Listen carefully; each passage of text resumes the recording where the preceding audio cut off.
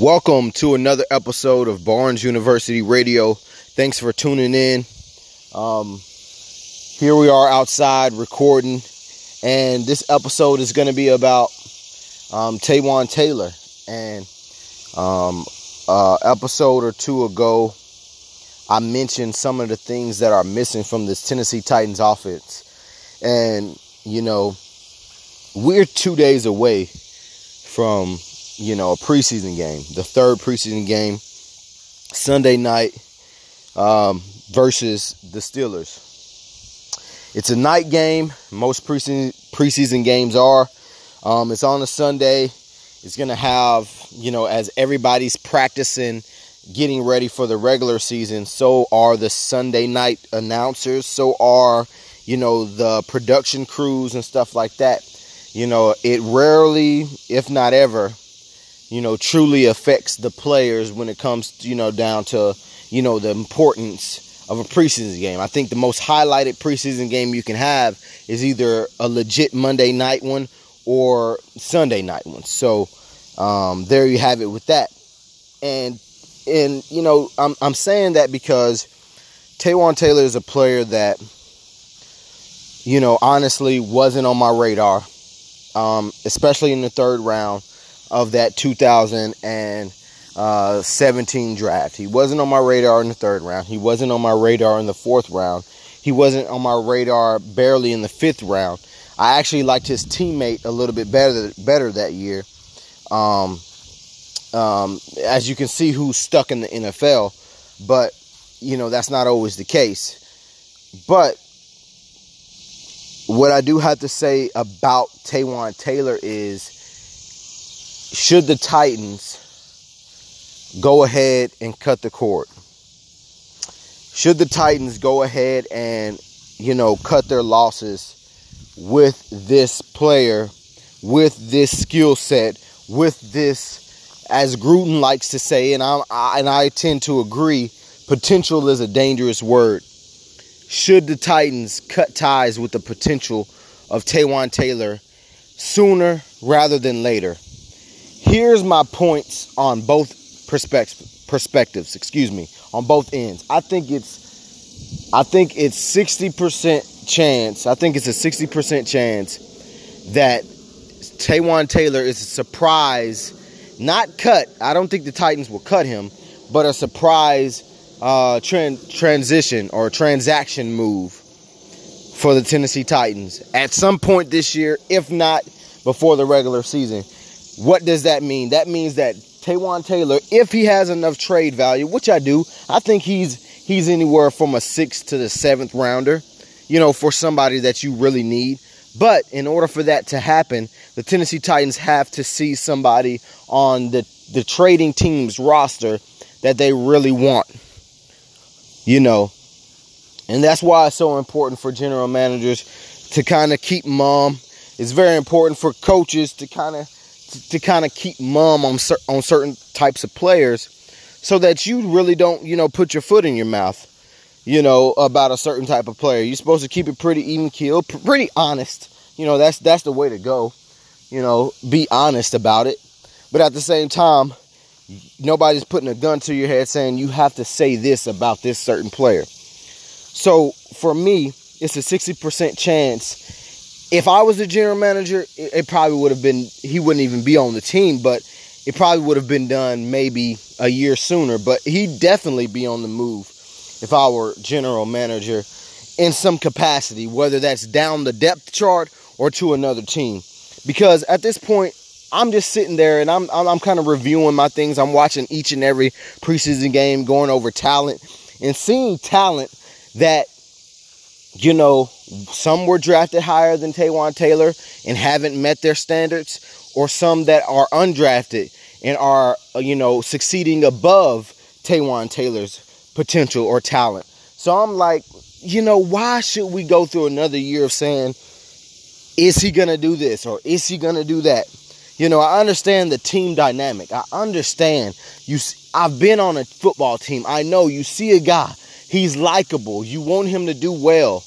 But at the end of the day, as an executive and even as a coach, your responsibility is to the city of Nashville, to the fans, to that organization to field the best possible product.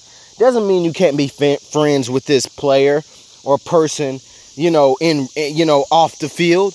It's a business, and that's just kind of how I feel about it. I mean, Taywan Taylor, we're going to be sitting back saying, can he be the deep threat? Can he have reliable hands?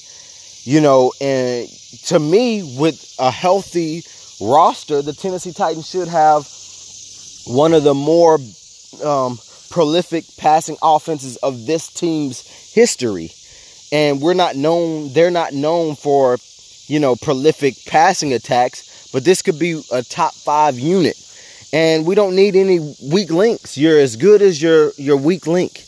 And there's players out there that could help this team if they're cut. So teams know that we're probably not going to cut Taywan Taylor. But if a team needs someone similar, and if a team liked him coming out of Western Kentucky, then the Titans may have a possible trade partner. Who that is, off the top of my head, because this is a spontaneous podcast, I don't know who it would be, but I will certainly come back with that data. But I do know some of the players who I know, if put in the same position of Taywan Taylor, might be more successful. And I'll just look at who we just, don't think J-Rob wasn't. This is what you do. You're looking at other teams' rosters. Damone Patterson was a guy that was on the Titans practice squad before. You look at a guy like Philip Dorsett, who with the Patriots acquiring so many wide receivers this year, Philip Dorsett might be a type of player that might be valuable to the Tennessee Titans and would fit the skill set that we're trying to get out of Taylor. So Philip Dorsett is an option there. You have guys around the league like a Tyron Johnson out of Houston. I honestly think that he's played himself into a role, but they have some pretty good receivers there in Houston. Just these types of players all over the board, and I do have a team, actually, is none other than the Giants. The Giants are needing wide receivers right now, especially when the season starts. Not going to say they're desperate, but they need some players that's played in this league. And it's not to say that Taywan Taylor, and I'm going to get to his, the 40% of the reason why he should be here. But, the Giants are wide receiver needy right now. I think that's important. I think the Lions, to some degree, are wide receiver needy. So the Lions and the Giants are two teams in the NFC that might need a receiver that's had some experience and has made some plays. Now, changing the tone of this discussion, Taywan Taylor has been on this team for 2 seasons. He's built up somewhat of a chemistry. He's shown up every day that he was healthy. He's a good kid. He has, quote-unquote, potential, the ability to run fast in a straight line. I mean, he's made some plays down the field before, but the consistency of that is just there. So, I mean, that's really all the positives. All we can say is hypothetical positives about Taywan Taylor at this point. Now, this is for another podcast, but when I was in high school playing football, and some people deem high school because everybody pretty much has played. If you like football, you played high school football. But it's not, to me, it's not about what that sport during the time of your life, the availability. It's what you learn from it. And I learned a lot in retrospect of high school football. And one of the things is, I know that I was a late bloomer. I know that it took a while, and it took a lot of self-coaching for me to eventually get to the type of player that I was my last few games in high school. I knew that self-development that it took. But this is a guy that is 4, 5, 6 years down the road from the time that I was thinking about when football finally clicked for me. So yes, people can get into the NFL and it takes them 3, 4, 5, 6 years to finally finally, for their talents to finally come into fruition. But that was this day and age, a 3rd round pick. You don't necessarily expect them to produce day one, but my ideology is you draft game ready guys and NFL ready guys with very little development. That's the kind of guys that I like to draft. Guys like Taywan Taylor, how he's developing. You draft him a little later, kind of like what I said, a 5th or 7th round pick that, you expect this kind of play out of him. And, I hope the best for him. It's not a bashing session. I hope it doesn't sound like it. But I think the Titans really, a lot of people aren't talking about this. But to me, there's a possibility. But I honestly think they should be looking for a replacement sooner than later that, if anything, is more consistent. You need the consistency. You need a similar skill set, if not better. A speed guy that can make people miss, and is dependable as that role. That's the role. That's all we need. Somebody with that role, and somebody preferably that doesn't mind playing special teams as well, whether that's a returner or a gunner, kickoff, something like that. So that's really all I gotta say. Best wishes.